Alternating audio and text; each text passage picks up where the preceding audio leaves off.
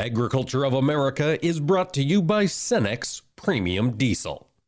Diesel that doesn't mess around.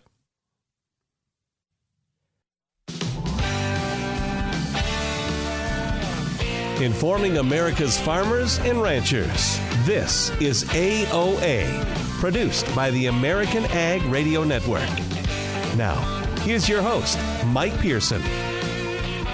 Hello, ladies and gentlemen. Thanks for tuning in to AOA today. It is Thursday, May 12th, which means later on today, USDA will be releasing their World Agricultural Supply and Demand Estimates. We discussed what's expected yesterday with Arlen Suderman on the show.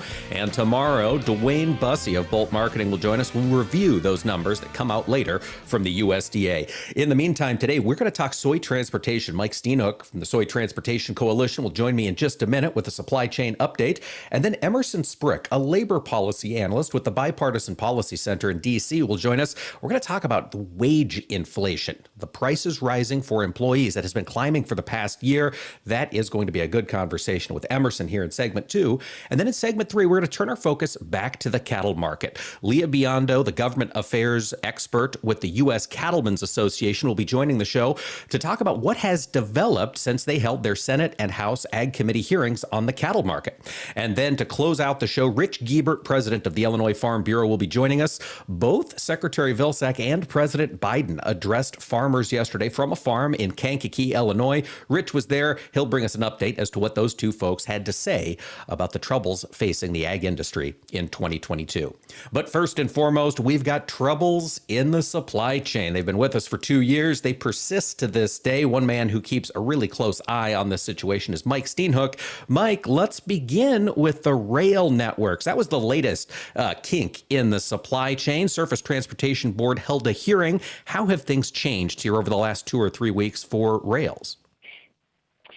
Yeah, there's considerable frustration and within the rail industry, and I guess one thing that both the railroads and rail customers agree on is that service is at suboptimal levels, and it's not where either the rail service providers or the rail customers want it to be. We're seeing quite unreliable shipments, and for agriculture, it can be very consequential. It's not just helping agriculture be profitable, but we're talking about feed making its way to livestock operations. It's the actual soybeans that are making its way to a processor, which will in turn turn it into meal.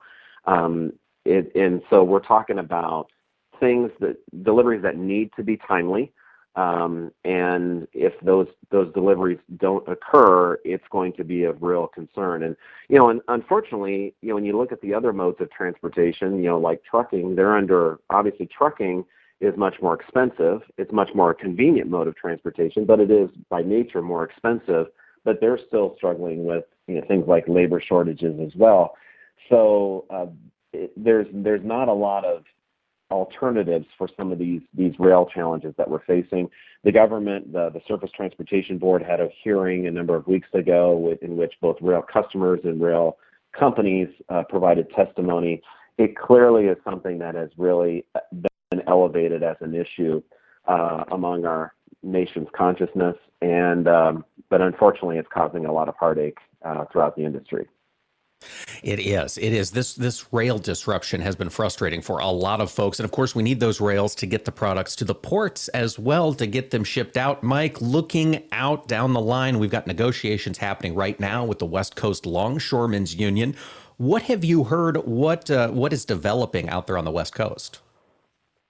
Yeah, the West Coast is governed by the dock workers who work on all of our West Coast ports are under one particular union, and then the companies that service these port facilities are negotiated by one particular organization, and the contract between the two expires on July 1st, and so now they're in the initial stages of having some discussions about renewing this contract. What's concerning for our broader economy is that every time in the past where there's been a contract up for negotiation, there has been some degree of work slowdown or stoppage as a way to kind of help elevate, the dock workers' negotiating posture. vis-a-vis the port operators. And there's a real concern that that's going to happen this time.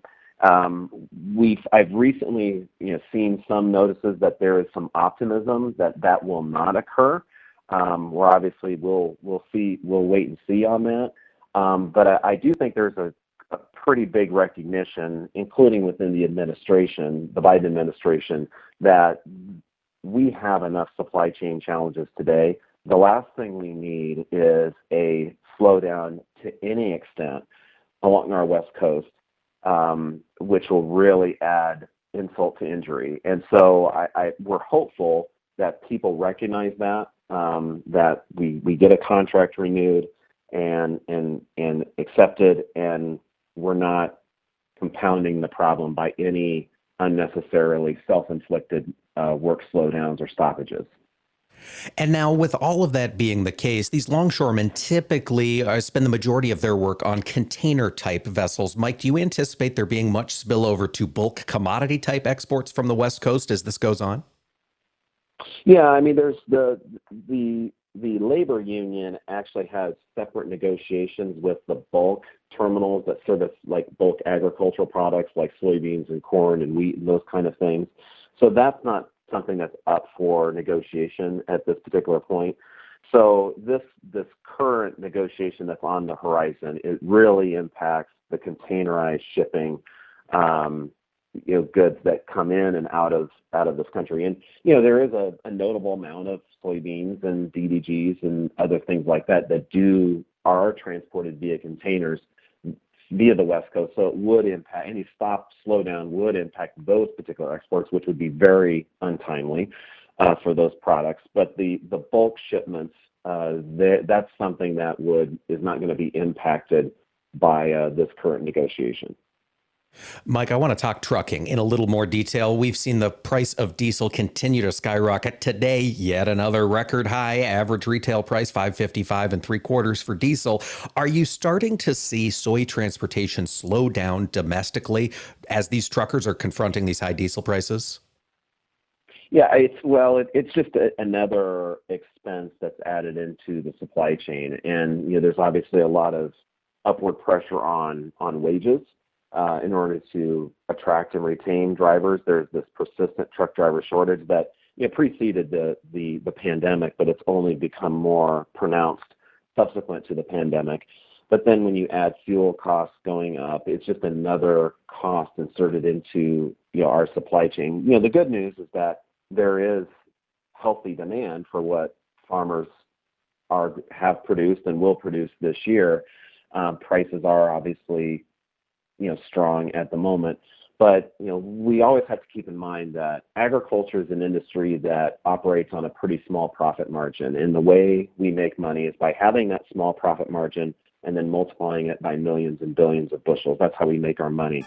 And so we're not an industry that can just have unlimited cost escalations, whether it's fuel or any other things within the supply chain. They will start to squeeze. They will have an impact. Mike Steenhoek, Executive Director of the Soy Transportation Coalition, thanks for joining us today. Hey, thank you, Mike. Appreciate it. And folks, stick with us. We'll talk about that higher labor cost in order to retrain employees with Emerson Sprick when AOA returns.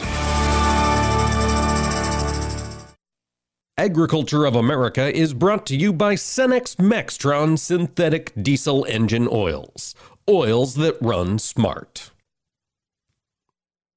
Experts agree, using multiple herbicides with alternate modes of action increases your chances of beating resistant weeds. Tough 5EC is a selective contact herbicide for post-emergence control of broadleaf weeds, especially herbicide-resistant strains. Tough 5EC has a synergistic effect with HPPD inhibitors and enhances atrazine with fast results. Tough 5EC is in stock and ready to ship. Ask your local retailer about Tough 5EC or visit BelgiumUSA.com. Always read and follow label instructions. Soil, the final frontier. These are the voyages of the Soil Ship Enterprise to explore soil life, to boldly grow where cover crops have never grown before. Farmer's Log, soil date 31655.4. We've come across some strange but incredibly helpful life forms. We didn't have to travel far to find them, but these organisms have proven invaluable on our trip through the solar system. They help feed us by nourishing and protecting our crops. They've built our soil structure to make it more resilient to the harsh weather we encounter. Our sensors indicate they're even helping us store carbon that plants take out of the atmosphere and put it back into the soil. Guess you can say our living and life-giving soil is the best thing to cling on to. Sorry. That's soil fleet humor. Visit your local USDA Natural Resources Conservation Service office today and learn more about the basics and benefits of soil health. This message brought to you by USDA and this radio station. Join us every Tuesday for Around the Table, brought to you by CHS, as we discuss how cooperatives support farmers and ranchers and build strong communities. Each week, we'll chat with voices from across the cooperative system. From global market access to local expertise, we'll explore how co-op ownership means you own a world of opportunities. Tune in on Tuesdays or visit cooperativeownership.com to learn more. You are not your diagnosis. A medical chart is not your identity. And vision loss does not define you. Your drive shows who you are. And you are not alone. Because we are driven too. To be a beacon of strength. A champion of courage. An advocate for hope. You are not alone. Because we are stronger together. We drive the research for the cures we are finding. We're fighting macular degeneration, retinitis pigmentosa, Usher syndrome, and the entire spectrum of blinding retinal diseases. We fund. We fight. We win. We are the Foundation Fighting Blindness. Together, we are fighting blindness. Join the fight at fightingblindness.org. Agriculture of America is brought to you by Cenex Premium Diesel. Diesel that doesn't mess around.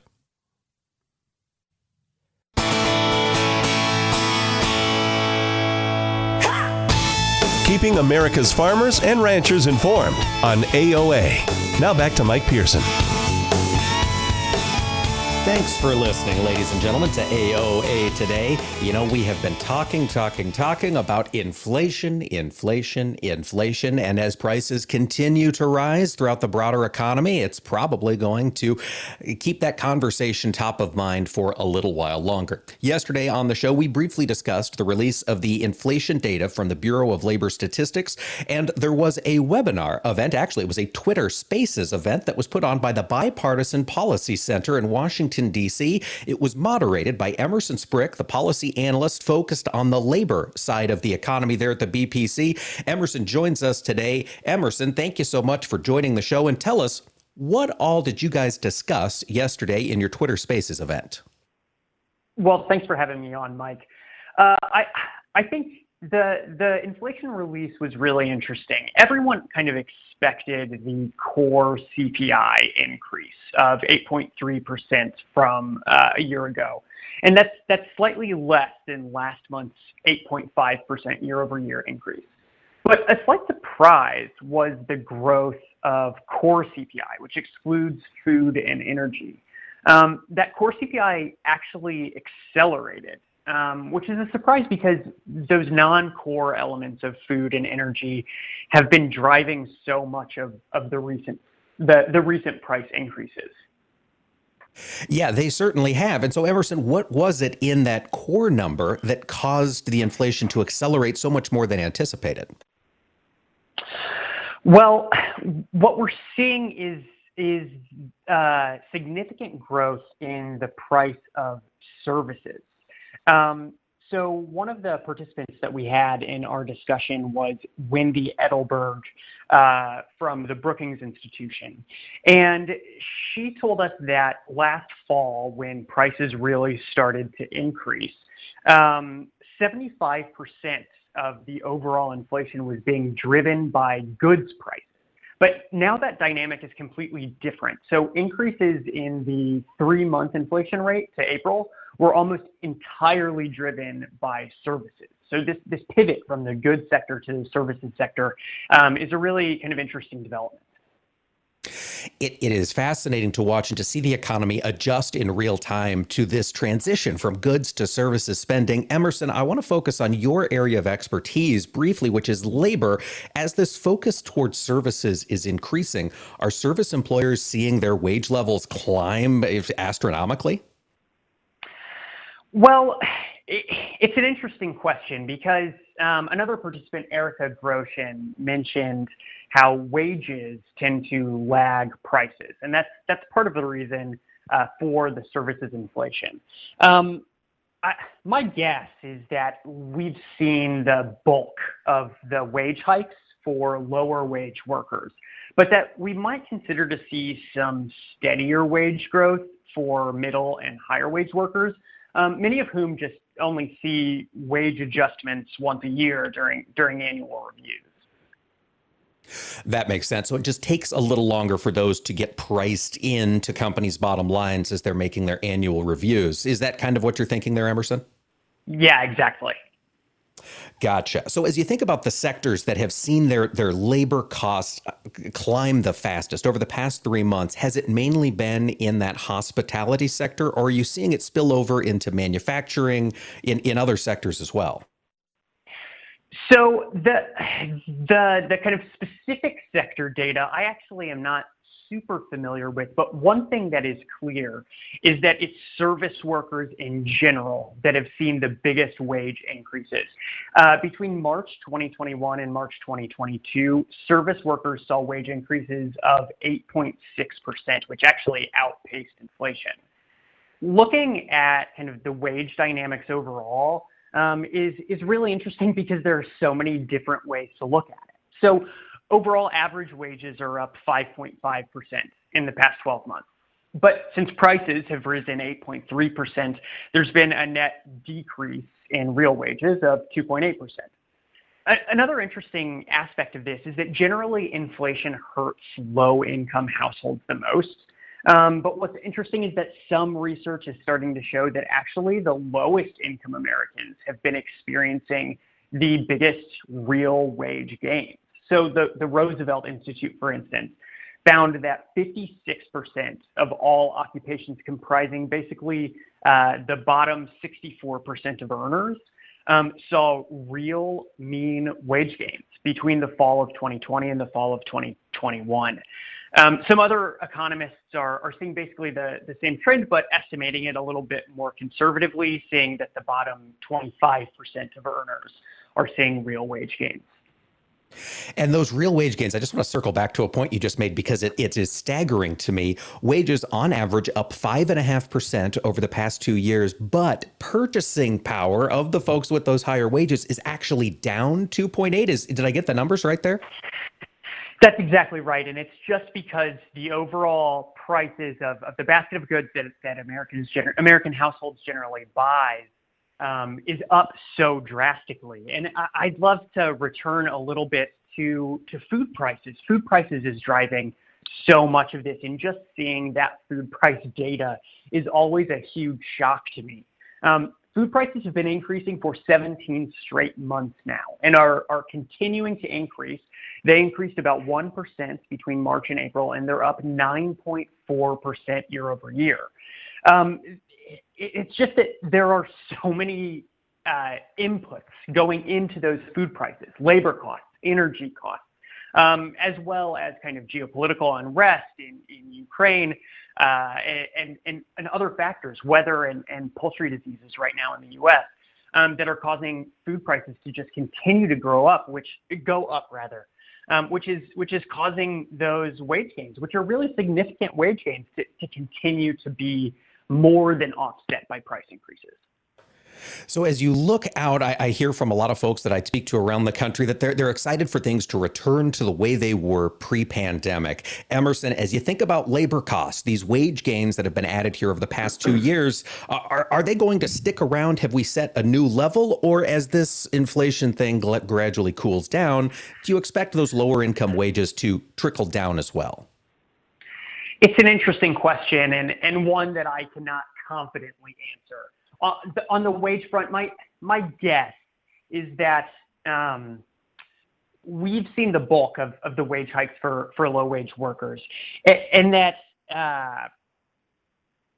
in kind of nominal terms, I don't think we're going to see widespread pay cuts. That just doesn't generally happen. I think there's a chance that there's some reversion to previous wage levels for new job postings, particularly for low-wage jobs, as inflationary pressure eases. But the other thing to consider is that employers are still desperately trying to fill jobs. So I just don't see a whole lot of room for wages to decline in the near term.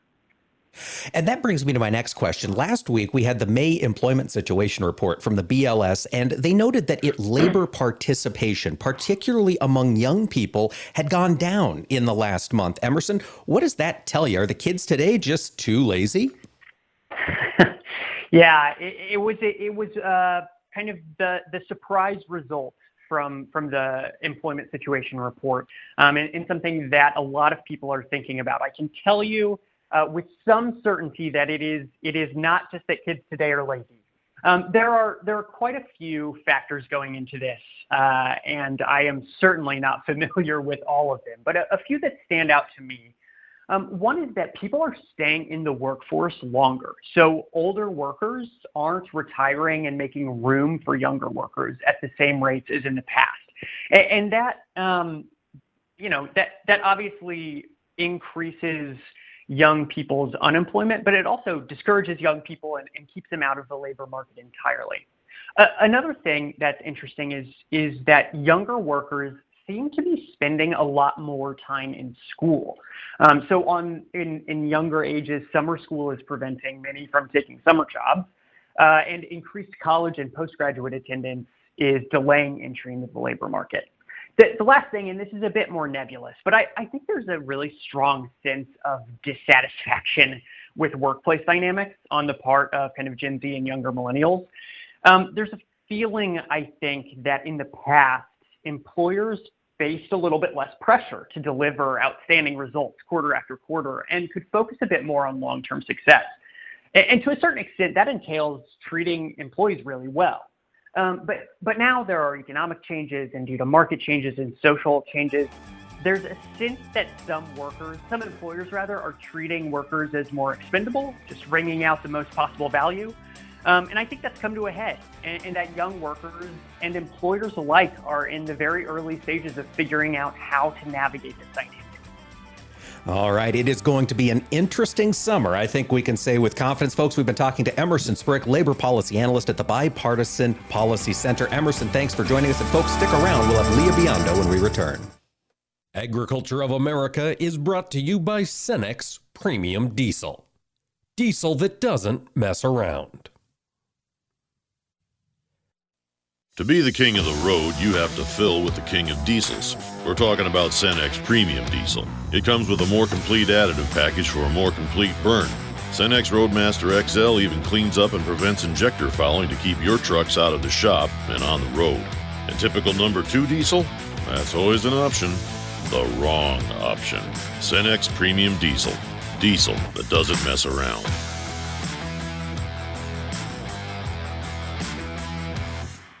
Hi, I'm Smokey Bear, and I made an assistant to help you out, because only you can prevent wildfires. Hey, Assistant Smokey Bear, call me Papa Bear, because I'm grilling up dinner. Do you get it? Yes, good job. So, what should I do with all these coals? Don't just toss them out. Put them in a metal container, because those embers can start a wildfire. I understand. The stakes are high. Ha, ha, ha, ha. Learn more at SmokeyBear.com. Brought to you by the U.S. Forest Service, your state forester, and the Ad Council. You're listening to AOA for the American Ag Network. I'm Jesse Allen reporting. Well, we have a ton of data in the market trade here today. Inflation data, of course, is out there as well. The producer price index rose 0.5% month on month in April, matching analyst expectations. The VIX trading near 35 here this morning, with the dollar spiking to a fresh 19-year high above 104.7. A lot of that creating headwinds for our commodity markets, but we also have plenty of data there. We got weekly export sales. They were dismal today, with marketing year lows for old crop corn, soybeans, and wheat here on the report today. Beef net sales came in at a marketing year high, 28,400 metric tons, with pork net sales at 26,300 metric tons, up 10% from the previous week. You throw on top of that CONAB numbers out of Brazil, increasing corn production from 115.6 in April to 116.2, with soybean production going up to 123.83 in the month of May. And we saw an export sale to China this morning, with a bulk of it for the new crop marketing year. It was a total of 24.1 million bushels of U.S. corn to China overnight. So all that together is all data ahead of the USDA WASDE report out at 11 a.m. Central Time. Let's get a look at a few of our numbers. Markets fairly mixed to lower. July corn down 2 1/4, 7.86 1/4. July beans down 14 1/4, 15.92 1/2. Bean meal up slightly. Bean oil down moderately. July Chicago wheat 4 1/2 lower, 11.08 1/2. July KC wheat 3 1/4 lower, 11.97 1/4. Spring wheat for July, that is down 3 3/4 at 12.52 1/4. May lean hogs down 57, 135. June live cattle down 130, 132.27. Crude oil down 40 cents a barrel, 105.31. This is AOA. I'm Jesse Allen. I'll take dig a little, learn a lot for 30 bushels. Soft and crumbly. Tom. How does healthy soil feel to the touch? Correct. Dig a little for 40 bushels. Sweet and earthy. Tom. What does healthy soil smell like? Yes. Go again. Dig a little for 50 bushels. Dark, porous, and alive. Tom. What does healthy soil look like? You win. Understanding the basics and benefits of healthy soil can make your farm a winner too, through lower input costs, better yields, and drought protection, which can lead to a healthier bottom line for your business. Contact your local Natural Resources Conservation Service office today to find out how you can unlock the secrets in your soil. This message brought to you by USDA's Natural Resources Conservation Service and this radio station. Agriculture of America is brought to you by Cenex Premium Diesel. Diesel that doesn't mess around.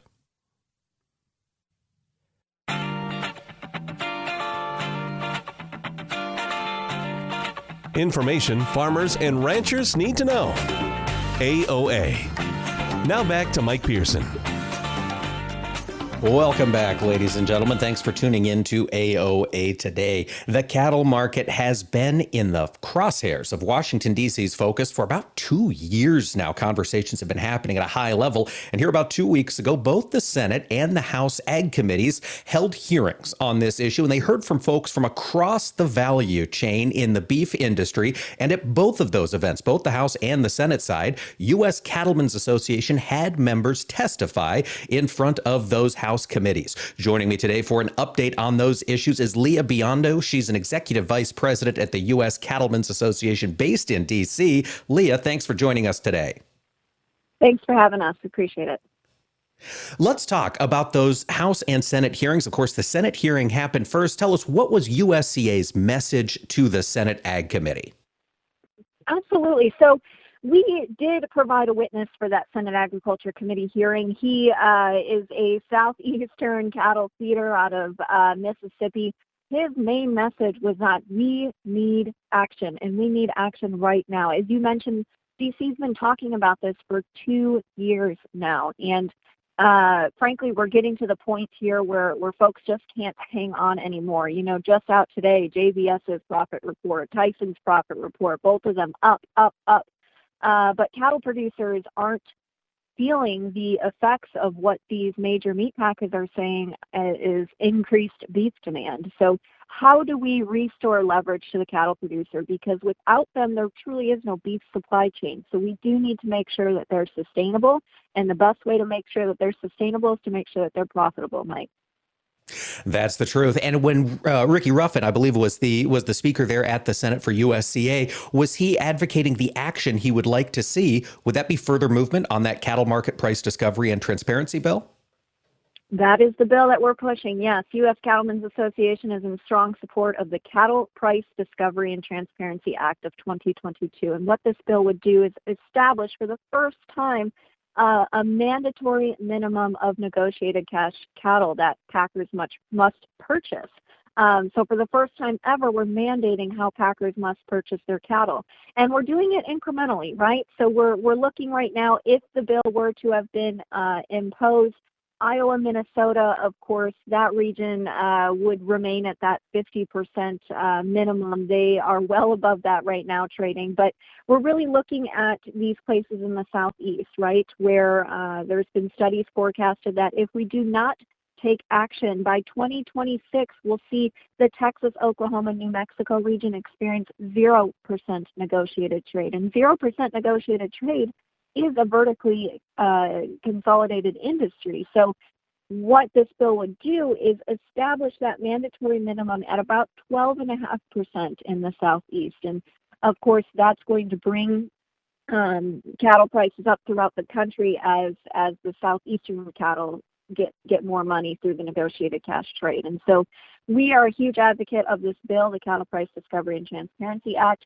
And what we're looking for now after the hearing is for the Senate Agricultural Committee to hold a vote on the bill. And you're plugged into the DC scene. What do you think? Are we going to get a vote soon or at all? Leah, what are your sources telling you?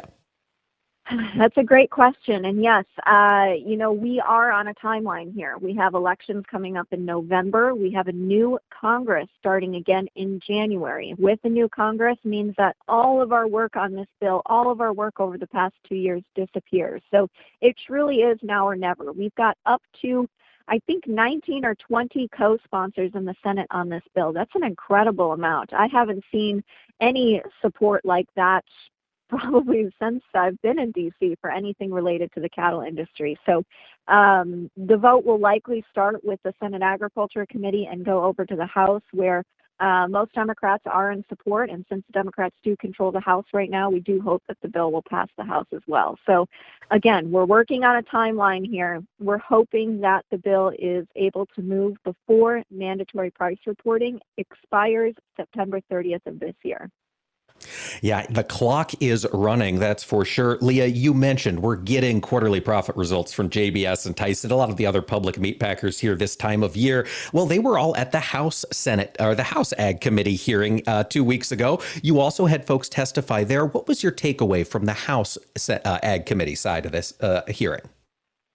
Yeah, so the House Agriculture Committee hearing, the opposition had a very well-spoken producer on the producer panel in terms of somebody who markets their cattle through these sweetheart deals with packers. So of course that they don't want to see those sweetheart deals go away. And this bill wouldn't do that. Producers would still be more than welcome to pursue those sort of formula trade agreements with the packers. But that seems to be one of the main oppositions from the producer side of things. For the packer CEOs that were on the panel, only one thought the hearing important enough to show up in person, which was highly disappointing. And we hope that the House Agriculture Committee really takes that as a sign that they need to keep pushing this issue, because it is a serious issue.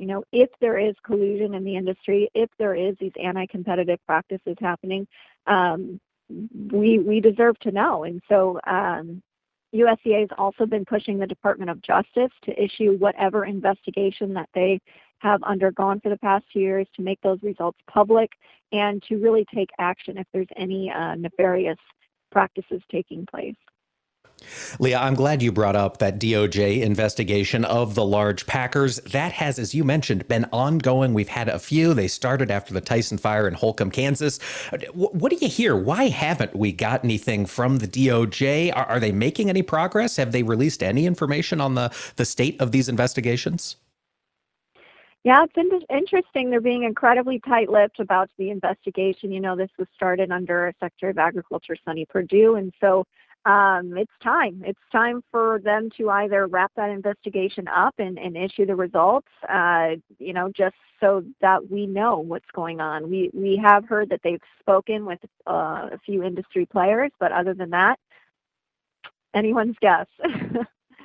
All right. Well, hopefully we can get some progress coming out of the DOJ on that front. I wanted to ask you, Lia, on the House side, as you look at the Cattle Market Price Discovery and Transparency Bill, is there yet a companion bill in the House? And how has the support been on that side of the aisle?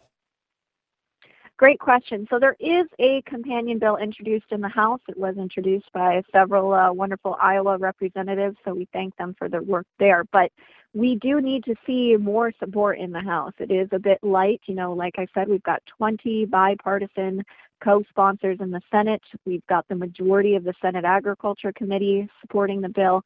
But in the House, they need to hear from producers more. So if this is something that's important to you, if restoring competition in the cattle industry is important to you, reach out to your members of Congress. We cannot stress it enough. They can't see you typing away on social media. They need to hear from you in their office. And all you have to do is just dial that Capitol switchboard number. That's 202-224-3121.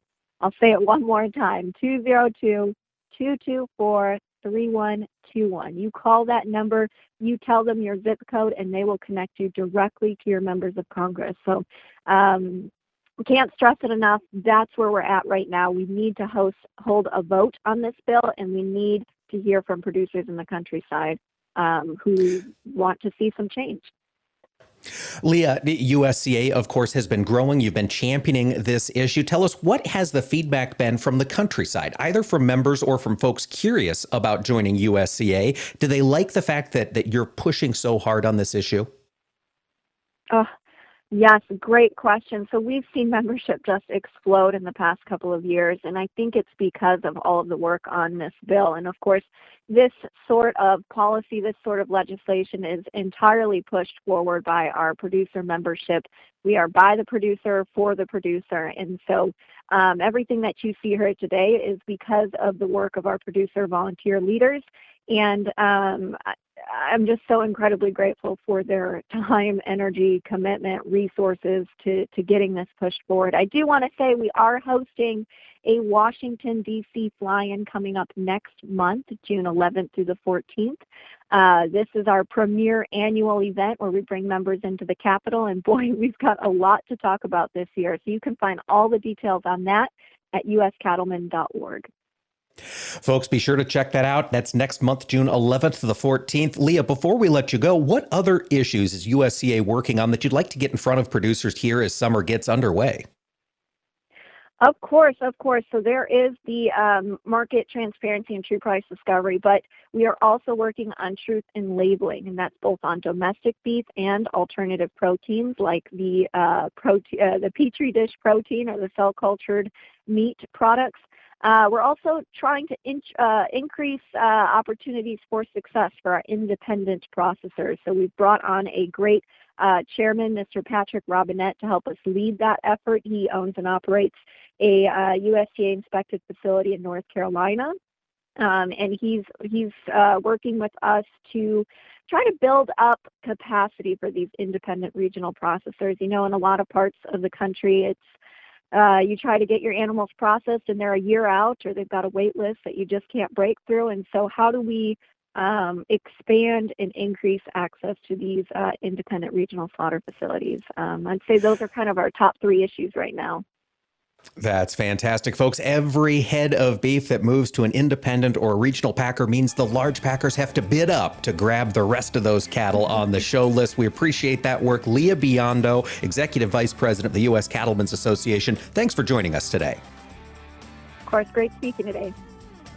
And folks, stay with us. Rich Guebert, president of the Illinois Farm Bureau, will join us after the break. He was there for President Biden and Secretary Vilsack's comments at an Illinois farm yesterday. He'll bring us up to speed on what they said. Stay with us here on AOA. Agriculture of America is brought to you by Cenex Premium Diesel. Diesel that doesn't mess around.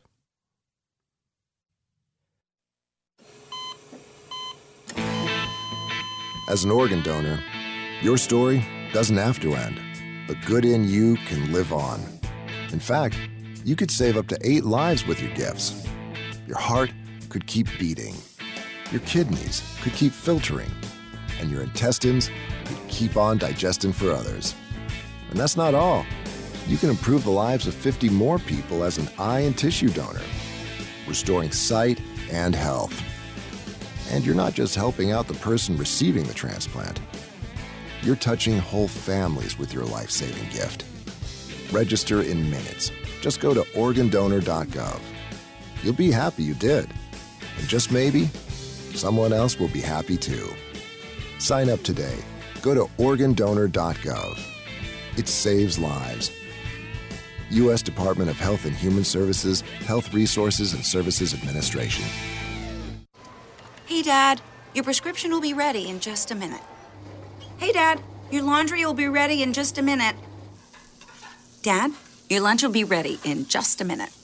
Hey, honey, why don't you take a minute?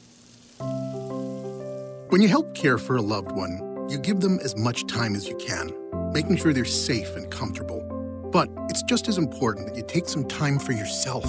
At AARP, we can help with information and useful tips on how you can maintain a healthy life balance, care for your own physical and mental well-being, and manage the challenges of caring for a loved one. Because the better care you take of yourself, the better care you can provide for your loved one. Thanks, Dad. Thank you. You're there for them. We're here for you. Find free care guides to support you and your loved one at aarp.org/caregiving. That's aarp.org/caregiving. A public service announcement brought to you by AARP and the Ad Council. Smart stays on the road. That's why it's in your engine. Because you wouldn't settle for subpar performance. Cenex Maxtron synthetic diesel engine oils give you the smartest oil for the toughest conditions. These premium oils maintain 80% of their viscosity throughout the drain interval for superior engine performance across extreme temperatures. That horizon looks good with the competition behind you. Cenex Maxtron diesel engine oils. Oil that runs smart. We're speaking with Tom Wood. He's the president and general manager of Belsham. And Tom, how has Tough 5EC performed in trials and in the hands of growers? We've tested in the field at all the major universities in the Corn Belt, Tough, for the last 4 years, hundreds of trials, and it consistently performs well. And particularly on resistant weeds, it gives growers almost a complete kill. So we've done that. It provides a lot of credibility for the product. You can be certain that Tough will consistently work every time you use it. And beyond that, we did do a launch last year. It was more of a soft launch because we got our registration late, but everyone that used it was very happy with the results. And if you look at our website, you'll see a lot of testimonials of retailers and growers that have used Tough that have been very happy with its results. Tom, supply chains are on everybody's mind as we head into this growing season. What's the availability of Tough 5EC in 2022?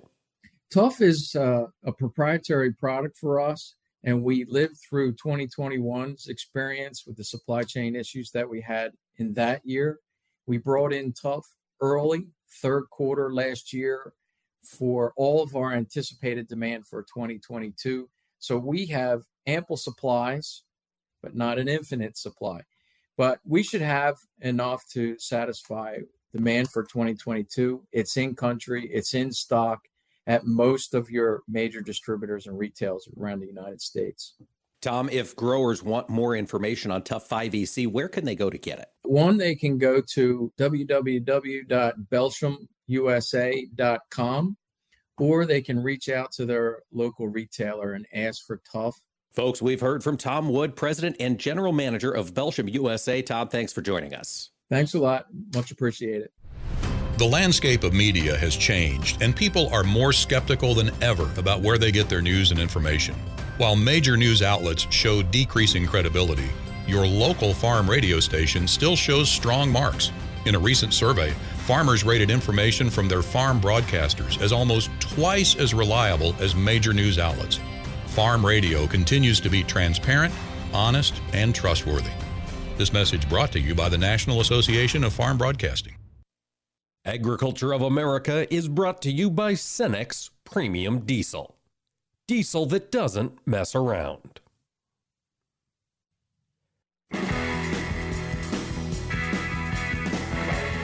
Information farmers and ranchers need to know.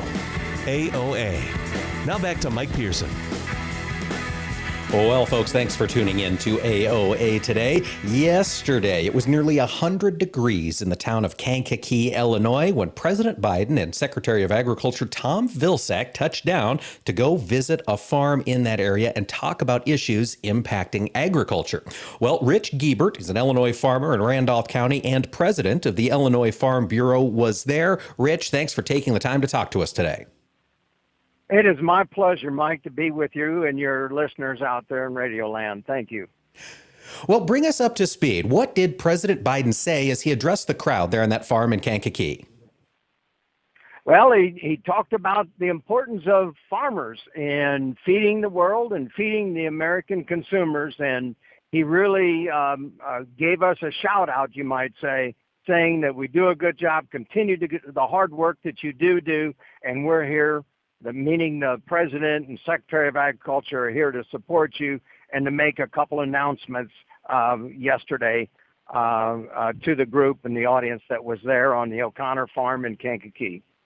So what kind of announcements were they making, Rich, as he's giving us the shout out, trying to raise the spirits of American agriculture? Did they come with any concrete plans to help?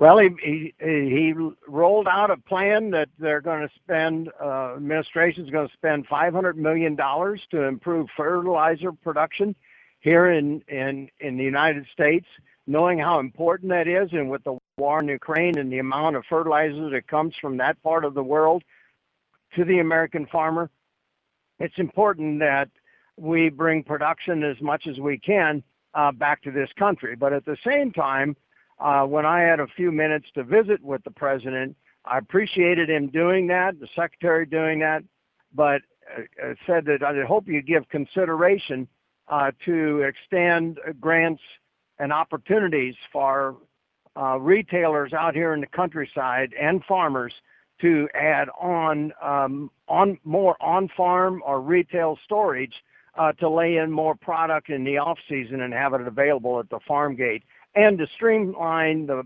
permitting process for these plants to go forward. That's a great point. If we've got the supplies laying ready, all of a sudden the supply chain at critical times matters a little bit less. Rich, what was the president's response when you brought that issue up? Well, he said that they would take a look at it and go from there. So at least we planted the seeds, and we'll see what happens going forward. That's all we can do, get the word out there. Sorry, Rich, I wanted to ask you, he also mentioned something about double cropping, which I know you've got a handle on your personal farm. What was the announcement with regard to that? Well, he extended a double cropping insurance opportunities for crop insurance for those that wish to double crop in another 680 counties across the country. And so this provides risk protection for those who want to seek an opportunity to double crop soybeans or whatever crop behind wheat. And it's worked really well for us in Southern Illinois. There may be some more challenges for those and more risk than what we take here in Southern Illinois, double cropping soybeans to wheat production in the northern part of Illinois, in particular, Iowa, that part of the territory. Absolutely. And I think it's worth noting, and Rich, correct me if I'm wrong, but I believe this program would apply to crops, winter wheat planted this fall over winter, and then a double crop in 2023. Is that right? That's the way I understood it, but we'll know more when more details are released. They lay out the program, but we'll know the devil's in the details, you might say, when we get the printed word, you might say. Yep, I think you're exactly right. These things come with a lot of headlines and then the details dribble out for a little while. We'll have to keep an eye on that. Rich, while we've got you on the line, of course, we're talking planting progress largely across the country. Fill us in Southern Illinois, are you seeing some planters start to roll? Planters are starting to roll yesterday and the day before. It's starting to dry up with this heat. Hopefully we can miss big rains coming this weekend, but the wheat is headed out.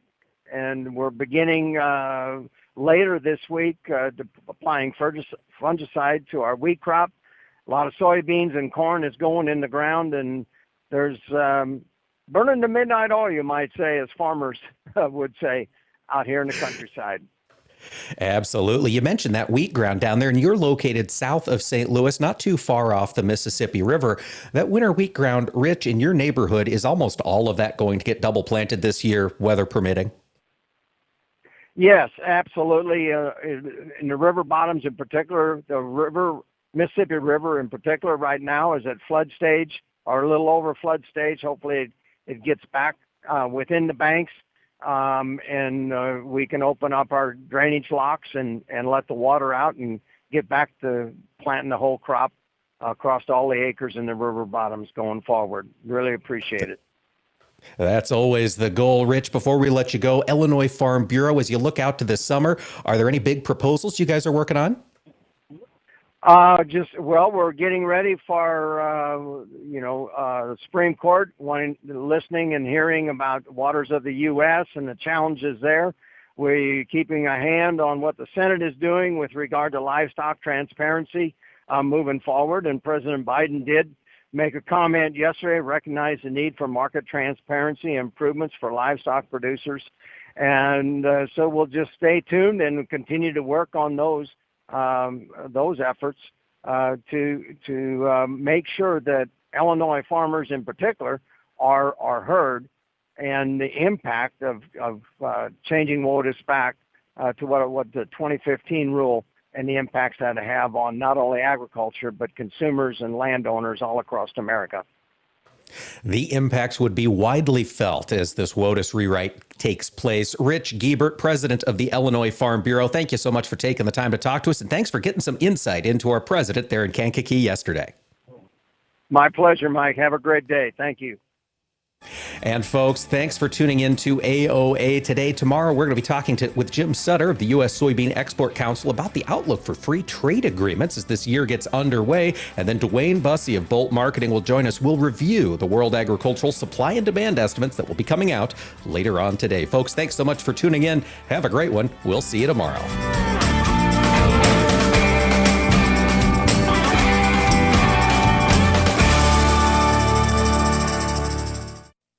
Agriculture of America is brought to you by Cenex Maxtron synthetic diesel engine oils. Oils that run smart.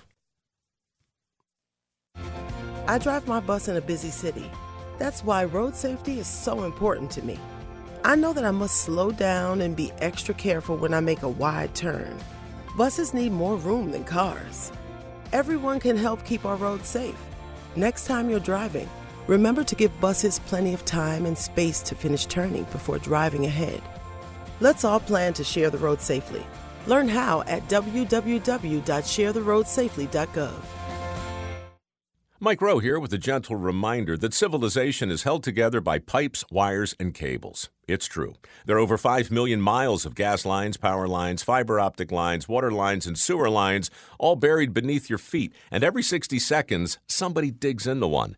Look, if you're thinking about digging around, do yourself a favor and call 811 first just to find out what's down there. Trust me, you don't want to find out the hard way. Call or click 811 before you dig and visit safeexcavator.com for more info.